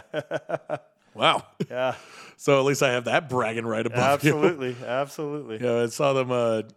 First time I saw them was Warped Tour in 2010. Then I saw them when in 2012 when they were touring with the Necromantics. Cool. Then I saw them in 2013, and they played at the old Pickle Factory. Well, next to the old Pickle Factory. It was a venue called the Salt House. That was a fun show. That was fucking great. And then saw them at Punk Rock Bowling. It was one of the club shows that they were playing. And that's when Jorge left. And then Dave Rodriguez came in. And then I saw them again in 2016 with Goat Whore. And then just a couple days ago. Right. So yeah, 7 times seeing Casualties. Then after Casualties, I went and saw The Damned. That was my 2nd time seeing those guys, and it was neat. Neat. Neat. Well, die. Neat. Yeah, I was like worried. I was worried about getting to the front of the stage, but I didn't get front, but I got pretty close. Cool. And I managed to catch their. They opened up the song with the song "Street of Dreams," and I was hoping to hear that one live the most. So I'm like, oh, okay. So it doesn't matter if I miss the rest of their set. At least I got to hear that one live. We may be the haunted man. That was a good one. And yeah, of course, Neat, and New Rose, and the Love Song. Yeah. Yeah, some of the fucking old school classics. It's The Damned. You know, you can't really go wrong with anywhere in their discography. They're so fucking good the whole way around. You know, whether you love their little dancey, somber gothic numbers or their old school fucking snot-nosed punk stuff or anything in between. Even the latest stuff they put out is fucking great. Right. Yeah, they just seem like an ageless band. Maybe Dave Vanian is a vampire. And Captain Sensible, he's up there. He's still got a big old smile on his face, still sporting the red beret. He's just having a good time. These guys are in their fucking 70s, and they still know how to reach to the youth. Right. So The Damned was awesome. And I finally got to see GBH. They played here in Salt Lake just a few days prior. It was on Monday, I think. It was Monday. Yeah. That was Monday, and I wanted to go check it out, but again, I was like, I'll be seeing them in Vegas. You know, it's okay. Also, can't afford. Got to conserve those dollars. Yeah, conserve those stupid dollars. But GBH, oh my God, they were fucking awesome. They were, one of the closing bands that night after getting beat on by the fucking hot sun. They still brought their A game. I loved seeing GBH. They played a lot of the songs that I really wanted to hear, like, of course they did Sick Boy, but they also did Maniac. They did, Am I Dead Yet? They did Time Bomb. They started off with Diplomatic Immunity, and then they did the little City Baby Attacked by Rats mixed with the City Baby's Revenge. Like, they played them right next to each other. I'm like, yes, that's what I'm talking about. And just when I thought I heard all that I wanted to hear, they covered Bomber by Motorhead. Nice. I'm like, all right, these guys just know how to fucking bring it. So, yeah. And all the while I'm seeing these shows, I had to go back and locate my friend because, she's still sick. She still came to the show, but she's still sick. She's still fucking on hands and knees, so to speak, just sort of sitting out. But I managed to gather her and get up as close as we could to see Rancid. And this was my 7th time seeing Rancid, 6th or 7th. I've seen Rancid a handful of times. She'd only had seen them one other time. And I'm like, well, you got to see them again. Right. And yeah, this Rancid set, it was good, but it was interesting. They played for about 15 minutes. Yeah, they played for 15 minutes. They got through the first few songs. They opened up with with Tomorrow Never Comes. Fittingly enough, I was like, yeah, okay. Start off with your brand new fucking track and the best one out of all of them. I'm stoked for that. And yeah, then of course they do Radio, they do Roots and Radicals, they do Maxwell Murder, and they do 11th Hour. And then they had to stop the show. Like at the very end of 11th Hour, I just remember they stopped singing, and then the audience is carrying on with "It starts and ends with you." Yeah. And even Lars commented on that compliment. It's like, that was a great sing-along, but guys, we unfortunately have to stop the show for a minute because the barricade is about to break. Right. So, yeah, that was stupid. It was like, take a few steps back, and Lars entertained the audience for a little bit, telling some joke that I don't even really remember what the punchline was. Something about the 3 guys at the bar, the 3 guys at the gates of St. Peter. It was like, right. Oh It's yeah, basically the guy that got the best car because he didn't cheat on his wife, found his wife on a skateboard, which basically meant she cheated on him a shit ton. Yeah. Yeah, that's right. Okay, now I remember. That was a good one. And I even turned to my friend and I said, while they're playing, I bet Lars is going to do a solo version of The War's End. And lo and behold, he did. Because I've seen him do that before. First time I saw them in 2013, it was in their set list for him to do a solo version of that song. Right. So I was like, yeah, he's probably going to do that. And then Tim comes on and he says, yeah, let's do an acoustic version, electroacoustic of Ruby Soho. So I was like, hey, that's pretty cool. Right.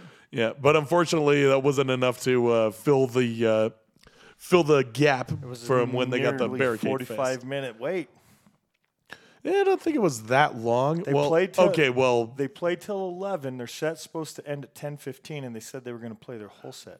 Okay, that's why it didn't feel that long, because they had about 15 minutes of the banter and the songs and all that stuff. So yeah, it was another like half hour before they had to fix whatever in the hell was wrong with the barricade. Right. Then they came back on. And by then, most of the audience had dissipated, but all that meant to me was like, hey, I can get closer. Right. And I did get closer, and they continued on with their set, playing a lot of songs from Out Come the Wolves. Go figure. I mean, that's what Conrad often jokes about. I remember when they were doing the 20th anniversary of Out Come the Wolves in 2015, Punk Rock Bowling. They played the whole album front to back. And I was telling Conrad how excited I was about it. And he's like, oh, they do that at every show they play. I'm like, okay, yes, but they play all the songs in order. Yeah. And there are some songs that I wish they would play, some of the deeper cuts. That's a common theme around here, but I would have loved to have heard them play more from their first album. I would have loved to hear Adina live. I'd love to hear Hyena and Rats in the Hallway and Detroit and Unwritten Rules and Whirlwind, Trenches. But they did play Rejected. Yeah. So that's good. Yeah, and they played some. I played another deep cut from like their first EP. I'm pretty sure. Like that was yeah, I can't remember what it's called. I think it was Riot. Okay. Yeah. Yeah. I can't remember what the title is, but it does have Riot in the title. I'll probably have to look up the set list later, but yeah,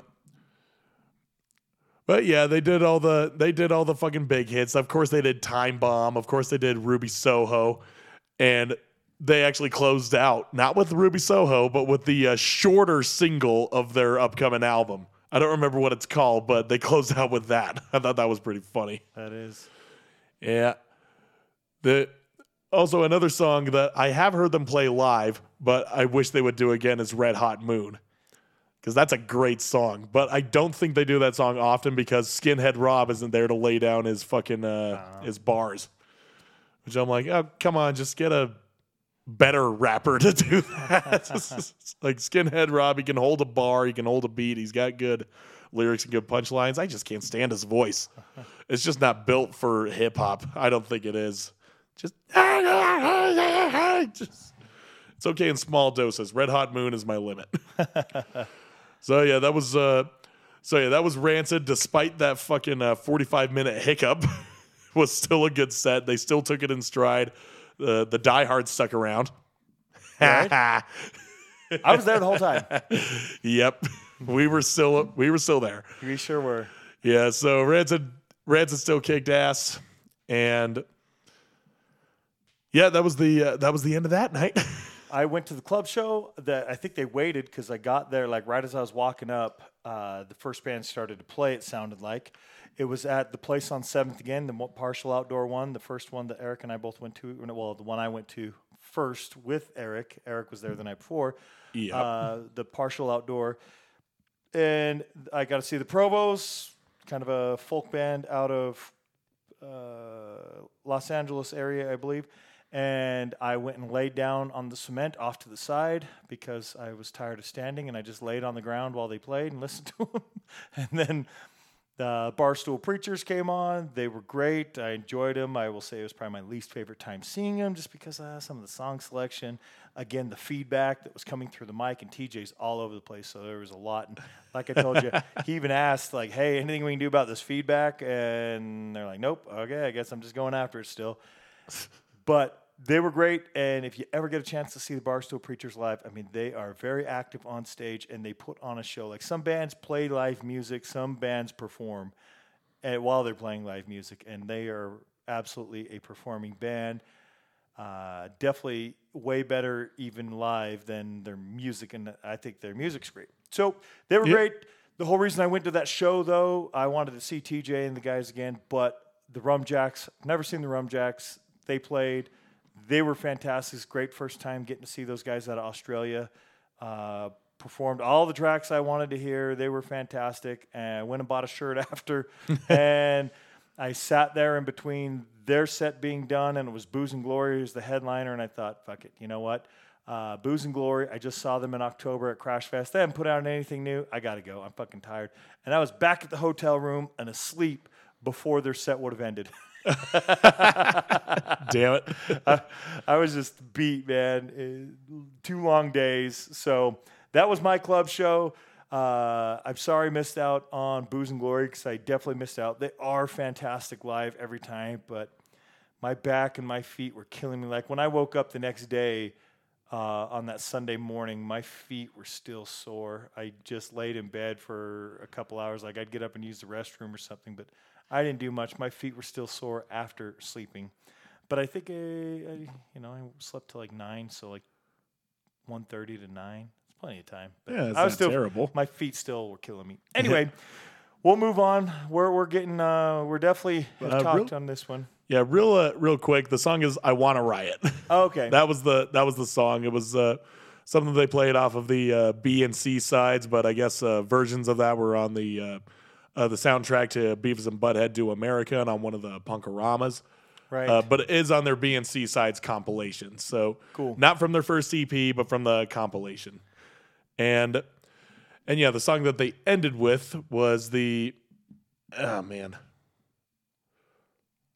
Something like Live Fast or something like that, right? Don't Make Me Do It. Don't Make Me Do It. Okay. Yeah. Well, I'm not even close. Yeah, Don't Make Me Do It. That and Tomorrow Never Comes. That was the first time they played both of those songs. So, well, live anyway. Right. So yeah, that was that was pretty cool. And also it was awesome to hear East Bay Night. Right. I hadn't heard that one live in fucking probably ever. Right. At least in the times that I've seen them. And yeah, they play my favorite, Olympia, Washington. Yep. That's one of my favorites. Back To Olympia. Yeah. Yeah, a lot of great music. I mean, Rancid can play most any song from any of their albums, and you get a mixed response on some of them, but they got a lot of hits, so they're in the safe zone. All right, well, we're going to wrap up by talking about the Monday. Monday was the last day. What time did you get there on Monday? I got there earlier, actually. Oh, cool. Because Monday was that was my loaded day. That was a lot of bands that I wanted to see, including Suicidal Tendencies, Agnostic Front, The Exploited. But I got there just in time to see The Chisel. Oh, okay. Yeah. Well, actually, not even just The Chisel. I saw the last little bit of a Hepcat set. Oh, we got there around the same time. I got there at the very beginning of Hepcat's set. Oh, yeah? Yeah, I'd seen Hepcat like one other time. 10 minutes before, so I might have caught the end, I think, while I was in line. Yeah. FEA, which I'm not familiar with the band, but I heard a little bit of that while I was in line. Yeah, I don't know FEA either, but I do know Hepcat. I saw them live back in 2009, opening up for Flogging Molly on their float tour. So, and that was like basically my introduction into a ska show. So that was pretty cool. The bands that played before, Desert Island Boys, great band I wanted to see, but they're the very first band, and I was tired. Shit, Chris didn't even wake up until 1 o'clock, and this band went on at 1:40. You've been drinking too much. Yeah. Desert Island Boys are on Asteroid M Records. They're out of Las Vegas, so really cool, but I didn't get to see them. The other bands that played, Ratfuck, Infamous Stiffs, Doki Doki, Svetlana's, which would have been cool, but they're just too early, and I was too beat up to get there. Yeah. But they will be coming here. Yep. Ultra Bomb, FEA, and then it was Hepcat. We both checked out Hepcat. I listened to them, walked around a little bit, watched them. They were great. Yeah, Hepcat was it was pretty awesome. I caught them on their last song, and I was like, okay, now onward to the monster stage to watch The Chisel. Yep. I'm glad I got to see The Chisel, because later in the night for the club show, it made me say, all right, I'm cool. I don't need to go to this. I'm fucking tired and beat, and I got to go to sleep. And but they were great to watch. I watched them from the monster tent getting another monster. Nice. Go figure. I was up at the front, and The Chisel, the crowd at least was actually pretty decent, except for one guy who was visually drunk, who just kept like slamming up into the fucking front and just being a dickhead, just sort of slamming himself all around the pit. And, he's not doing it with any grace. You can tell he's totally sloshed. Getting drunk a little early there, bud. You fucking dickhead. But everyone wasn't having it, so he was getting like aggressively shoved back and just like, get the fuck out of here. But The Chisel still kicked ass live. They did. I was excited to see them. L7 was next. Yep, L7 was next. I watched them from. I watched them actually from the monster stage. Oh, nice. Yeah. You stayed there because you were preparing for the next band. I actually moved over there, watched most of their set. I think I missed the first couple tracks. After The Chisel, I can't even remember what I did. But anyway, went and watched most of L7's set. And then after that and they were great, by the way.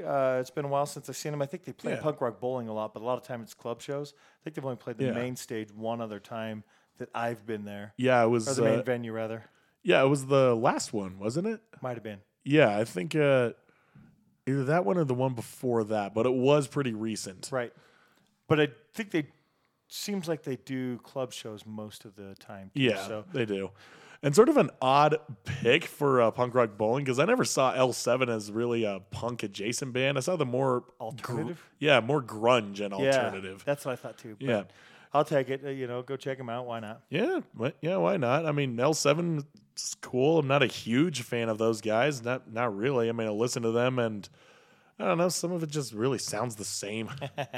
It's all the same tempo, same sort of riff patterns. They get kind of boring. So, well, on their own is like songs on their own I enjoy, but I can't listen to a whole album by them. It's just too long.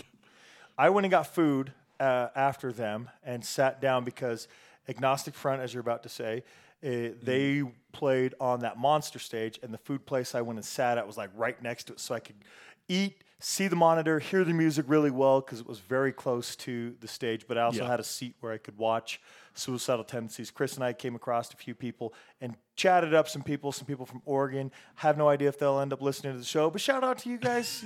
You're great conversationalists during that time. They told us about the Punk Rock Museum and so forth. Anyway, Agnostic Front, they performed United Blood. Yes, United Blood. And remember how you were saying like you expect him to play like the extended one to sort of fill the runtime? It's like, yeah, well, guess what? They only played half of that EP. Oh, really? Yeah, 5 of the 10 songs on the United Blood EP. They only did 5. Wow. So we only got 3 minutes of worth of that EP. See, in my opinion, something like that, it's like, all right. Is it even worth mentioning that they're going to do that ahead of time? Why don't they just do it? I know. Because it's kind of anticlimactic. Yeah, I mean, seriously, I didn't expect heard her play, much. A lot of their other classics. Of course, they did Crucified. Yeah, which isn't even an original of theirs. Iron Cross did that one, but I think that they really made it famous. Yeah. Really brought it forward. Oh, they sure did. But that was, yeah. We'll get more into some Agnostic Front-esque songs later on. But seriously, United Blood, they didn't even do the songs in order. They did the title track. They did Last Warning, Crucial Changes, and Fight. And then they closed the set with Friend or Foe. I mean, great. I love all those songs. You played Friend or Foe, the one that I was hoping to hear the most. But at the same time, it's like, we were expecting the whole fucking thing, man. Like... Right. I don't know what was going through their heads, but it was still a good show. They still knew how to fucking bring all the energy. The one thing that I did that was a fucking letdown, aside from what I said about the EP, was they started off their set with Victim in Pain. And as soon as the beat drops and Roger starts singing, the mic was cut out. You couldn't hear the fucking vocals. I was hearing everybody singing the lyrics around me, and I was like, wait a minute, I lost my place. What the fuck is going on? And then, why am I going insane? Okay, now we're back on track. Somebody turn up Roger, for fuck's sake. So yeah, that was kind of a letdown, but they did fix it. They fixed it, and it just went off without a hitch afterwards.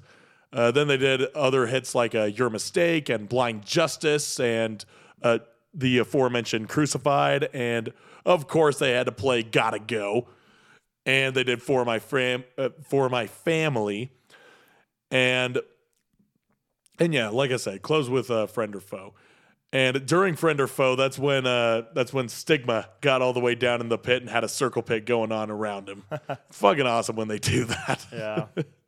Though I am bummed I didn't get to hear Power live. It's like, God damn it. The antisocial bag, human discharge, fascist regime. Yeah. But it's okay. That was the 3 other times that I saw Agnostic Front, they played it, so I can't really complain. But I will complain about half of United Blood. It's like, okay, come on. Come on, man. As if you could shorten it any more. But that's okay. The next set was Suicidal Fucking Tendencies. What's it gonna be? S-T! Oh, yeah. And so, yeah, Suicidal. This was, I'd seen them a handful of times. I know what to expect. And I expected them to play the hits. But this time, they were going to play their first album in full. I'm like, yes! Yes, I get to hear some of my favorite fucking songs. Which is pretty great. Yeah, it was pretty great. However, I do have some issues. Okay. We'll get to that in a minute. They opened their set with the intro of You Can't Bring Me Down. That just like a ominous guitar opening. And right as it's about to break, everyone sees Mike enter the stage, and they think that he's going to lead it in with the, what the hell's going on around here? But live he goes, what the fuck's going on around here? And they were expecting that, but then Mike just starts laughing. I was like, oh, here it goes. That's the intro to Suicide's an Alternative, the first song off of the LP. Suicide's an Alternative, You'll Be Sorry. It's just him laughing maniacally, and then this this weird fucking noise. I'm like, oh, now they're getting into it. And then, sick of people, no one's real. Yep, there we go. Suicide's an Alternative. So yeah, and they carried on doing I Shot Reagan, doing Possessed, the original Possessed. I was so excited to hear that one live. And oh God, Memories of Tomorrow, Subliminal. And of course, I knew they were going to do I Saw Your Mommy, which is my favorite Suicidal song. And of course, Institutionalized. But here's where I have a problem. There are 10 songs on that album. Right. They technically did 10 songs in their set. One of which was that You Can't Bring Me Down intro. The other, they just closed their set with Pledge Your Allegiance. S.T. What songs did they happen to eliminate?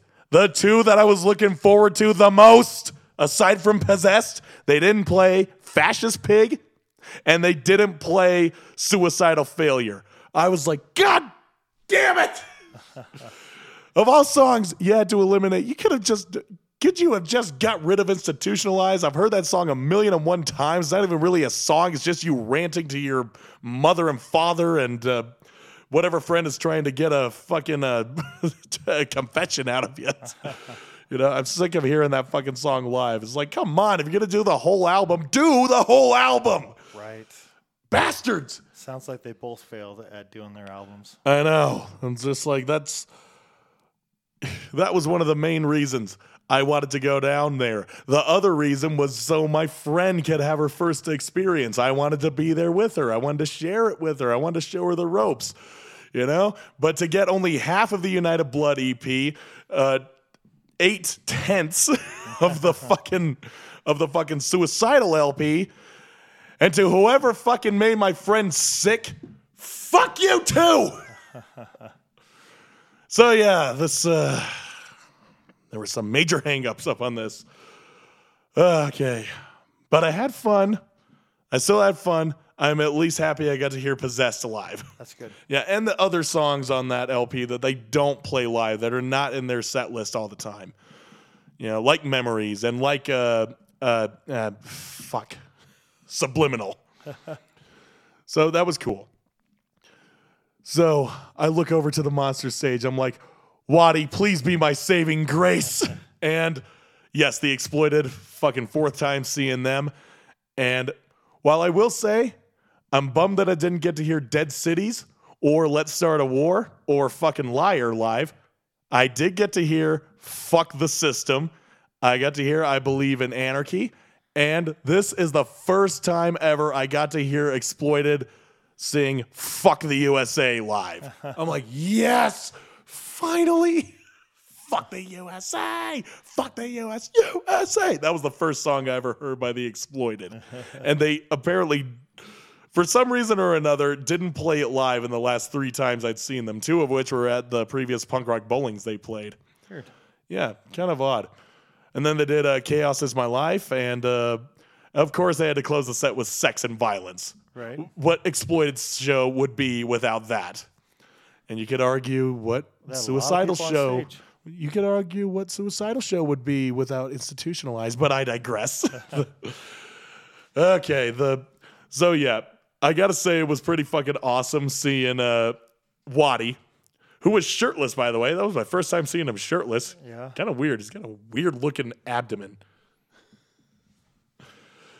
And he's got But we all know Waddy. He's got the giant red mohawk. Yeah. Who else has a giant red mohawk?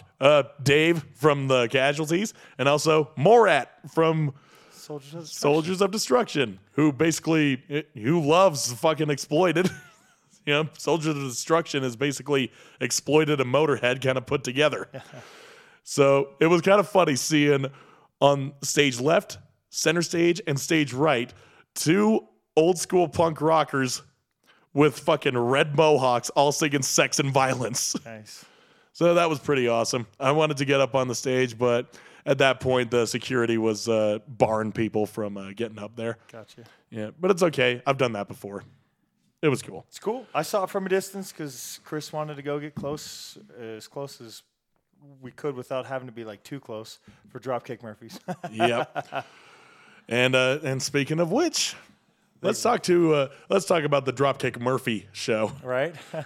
If you were there, you know that Al Barr was notably absent from Dropkick Murphys. Right. And apparently it has to do with him caring for his mother back home. Right. So I'm like, okay, that makes sense. I mean, it sucks to see a Dropkick Murphy show without Al because he's got the voice, man. It's definitely weird. To quickly sum that weirdness up, they did, 3 tracks from the first album where Mike did the vocals, and Ken sounds nothing like Mike. I mean, Al doesn't really sound that much like Mike, but way closer than Ken. Yeah. And then Al, especially, their newer albums for sure, but even as the more albums they do, the more recent albums, seems like more of the vocals are Ken. But still, they did a lot of songs throughout their discography, and a lot of those vocals aren't normally Ken, but Ken did all the vocals. Yeah. And so some of the songs just sounded weird. There are admittedly, there are quite a few songs where Ken takes over on vocals, like on Johnny I Hardly Knew Ya. He does the vocals for the entirety of that track. And there's a handful that he does. Yeah, and also the entire last couple of albums, that's all him on the vocals. Right. But as he did say, that they did those albums just because, Al was not present. He's back at home caring for his mother. Right. So, and even the last few times that I've seen the Murphys, Ken was always doing double duty, playing bass and doing vocals. Now he's just doing vocals. The last 2 times, this time and the time before when I saw him, Al was there, and they were both just vocals. Ken didn't do bass at all on that show, and then obviously not this show. Yeah. So I guess that's just the way that that Ken is doing it now. Yeah, I think I read somewhere that he's just getting older, so trying to be able to do bass and the vocals is hard. Even though, I don't know if I buy that as the story, because how many times did he climb down the stairs and climb up, out into the crowd almost, that takes a lot of upper body to be leaning forward on your back. And he didn't just stand and sing, he was all over the place. Yeah, he was. I guess it's more of a concentration thing. Maybe it is. Yeah. I don't know. I can understand that, but still, it's maybe he's just getting girthier. Could be. Which he is, but whatever his reasoning, it doesn't matter because he still holds a vocal tone. Right. Yeah, a pretty decent one at that. And yeah, there are songs where it's just him solely on vocals, and he does a good job with that as well. Right. Yeah, and it was awesome to hear some of my favorites, the intro of being Cadence to Arms, going into Do or Die, hearing Worker's song, hearing the Smash Shit Up song. Yeah. Yeah, hearing that shit. And of course, Barroom Hero. State of Massachusetts. I haven't heard that song played live in a long time. I was stoked. Oh, and Citizen CIA. Skinhead on the MBTA. They used to close that all the time, from what I understand. I wasn't there personally, but that used to be their closer. They played that as the second to last song this time. The last song, of course, was Shipping Up to Boston. Whoa. Yeah, we all know that fucking song. I'm so sick of hearing that fucking song, but whatever, it's fitting. But yeah, of course, Skinhead is always saved for the end of their set list, if not the end. Right. Yeah. But what others did they play that I'm trying to remember? There was a lot, and like I said, there were some that just didn't quite sound right because of vocals. Chris is a Dropkick Murphys fan. He's seen him so many times. He's a diehard. For sure. And there was one song he said they were playing it to where it didn't even sound like the song. So it wasn't just Ken's vocals on that one particular song. He said, and I wish I could remember which one he said it was, but he said that song, they were playing it and it didn't even sound like the song. Yeah. So he still enjoyed it. Not to say that he didn't enjoy the set. He still enjoyed it. For me personally, I'd say the criticism is I don't know, man. It's like if you got a growly metal band, guttural vocals, and then you went and got some pop singer like Taylor Swift or Katy Perry, right, to sing the songs. You're like, well, that doesn't sound right. Not at all. That's just two different tones, and I don't know. It's not what I wanted. It's great for comedic purposes, though. Right. If you see those song mashups on YouTube, like Modest Mouse and Avenged Sevenfold, Kesha and Lamb of God, and the most notable, Justin Bieber and Slipknot. Yeah. Yeah. So for that reason, it was just like, all right, some of these songs just don't sound right to me. But whatever. Yeah, it was still cool to see him. Yeah, to hear songs like State of Massachusetts and The Boys Are Back, where Al is the vocalist on that song. Right, it's just it's so bizarre to hear it coming off of Ken's vocals. But at the same time, as Dropkick Murphys, they have to do a show. But one thing that I was sort of bummed about is last time Murphys played Punk Rock Bowling was also the time where Agnostic Front was playing. And the thing was, Agnostic Front, they were a shoo-in for that because they were replacing, taking the place of Discharge. Discharge couldn't play that year, right? Even though they were booked, but something happened and they couldn't get over to the U.S. So Agnostic Front was the fill-in.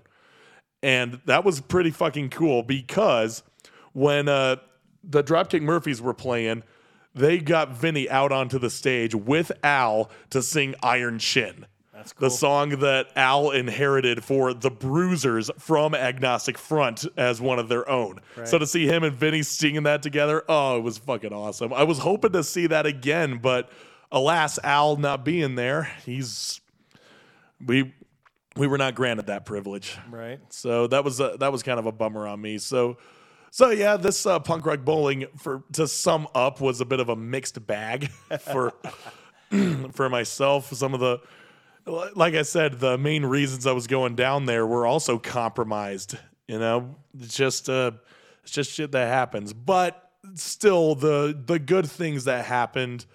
I mean, I did have a good time. I got to see a bunch of homies down there from both back home and from elsewhere. And I got to meet Greg Graffin. I got to check out the Punk Rock Museum. I got to have a fucking free pizza at the end of the fucking festival because the pizzeria. I think that's what it was called, just the pizzeria. Whatever, it doesn't matter. It was a pizza truck, and at the end of the fest, the very last day, last band playing, it's like, hey, just take some cash over there, give them a tip, and they'll give you a slice. They're trying to get rid of the last little bit they have. So I was like, yeah, fuck it, I'm there, man. Took my last single dollar from my wallet, put it in their tip jar, got a slice of cheese pizza, and that was the only thing I ate that night. So it was perfect. Awesome. So yeah, it ended on a positive note. And we had a bunch of poker chips that we gave out. True. They weren't worth anything, but this was my sales pitch. It was like, yeah, they're not worth anything in the casinos, but they will give you hours upon hours of entertainment if you listen to both of these podcasts. Yeah. So awesome. that was some cool shit. Like, and yeah, I still have some. Save them for next year, I guess. Right, we got some for next year. Yep. And like I said, I was tagging up certain areas with the SLC Punkcast stickers, and I even put a magnet, one of our magnets, on this car that I parked next to in the hotel little parking garage. It was a big old fucking sticker or magnet or something or other that said "Keep Christ in Christmas," and I was like, yeah, I agree. Just so long as you keep Christ out of Yule. And I put an SLC Punkcast sticker on just right beneath it. Why? because I thought it was funny. I don't know. I have a picture of it. I'll be posting it later when I plug this episode, I guess. So, because why the hell not? But yeah, the Punk Rock Bowling 2023. Good Lord, what a fucking weekend. I had tickets to the Monday show. Afterwards, the Belltones, the Chisel, the Drown, Speed of Light. I went over to the venue. It was at the Triple B. It's one of 2 club shows that night. There's no way I was going to be able to do it. I found somebody that needed a ticket, said, you need it, boom, you're in. Said bye to a couple friends, Johnny and Pete, that were actually in the show, but they came out. We got a picture, and I went back to the room and went to sleep. Yeah. Oh, God. When you buy the tickets, it's back in like February, right? For the club shows, and eyes are bigger. Like, oh my gosh, I want to see the Belltones. I want to see the Chisel. I want to see these bands on. I want to see the Booze and Glory. I want to see the Rum Jacks. I want to see Lions Line. I want to see all these bands. And so you get them, and then as it gets closer, and then that weekend, you're like, I can't. How am I supposed to fucking stand for like 14 hours a day? And that's not even including if you wake up and get to the pool parties. That's like 14 to 16 hour days. You know, you're there from like 11 until 2, or well, by the time you get to your room and get to bed, it's like 11 to 3. Yeah. And that's getting up and running to the pool party, basically, if you're getting there at 11. Yeah, oh, God. Yeah, and on top of that, I had to, by the time I got back and asleep in my bed back in the hotel, was, got 3 or 4 a.m., got about 3 hours worth of sleep before my friend woke me up saying, I'm really fucking hungry. We should just check out. I'm like, you're driving. Fuck off. So, yeah, I tried to sleep in the car while she was driving, but I can't sleep in cars. It just doesn't happen for me. I can't do it. Oh, God. Unless I am, like, practically dead, which I was able to do once, I tell you. So, yeah, sleep was not an option for me on the drive back. So she drove halfway. I drove the rest of the way. And then when I finally got home, it was about 6 p.m. and I went to bed. Like, I was just going to lay down and just chill for a minute. No, I fucking went to sleep. I woke up at 2 a.m. I'm like, okay, I guess I kind of got a full night's sleep. All right, well, cool. Guess I'll just fuck around for a few hours before I have to go to work. Right. And I still went to work and I showed up late. Just 1 minute, but still. Okay, so yeah, that's our weekend. To everybody we met, all the friends that we got to meet in person for the first time, and all the people we met while we were there. It was great to meet you. We look forward to the next time. Thanks for tuning in to our recap of our Punk Rock Bowling weekend, and we look forward to doing it again. Yeah, fuck yeah. Hopefully this time it will be a little more competent, right, and some actual standards will be met. Some promises will be kept. And hopefully it won't be booked the same time as another show that I wanted to see here.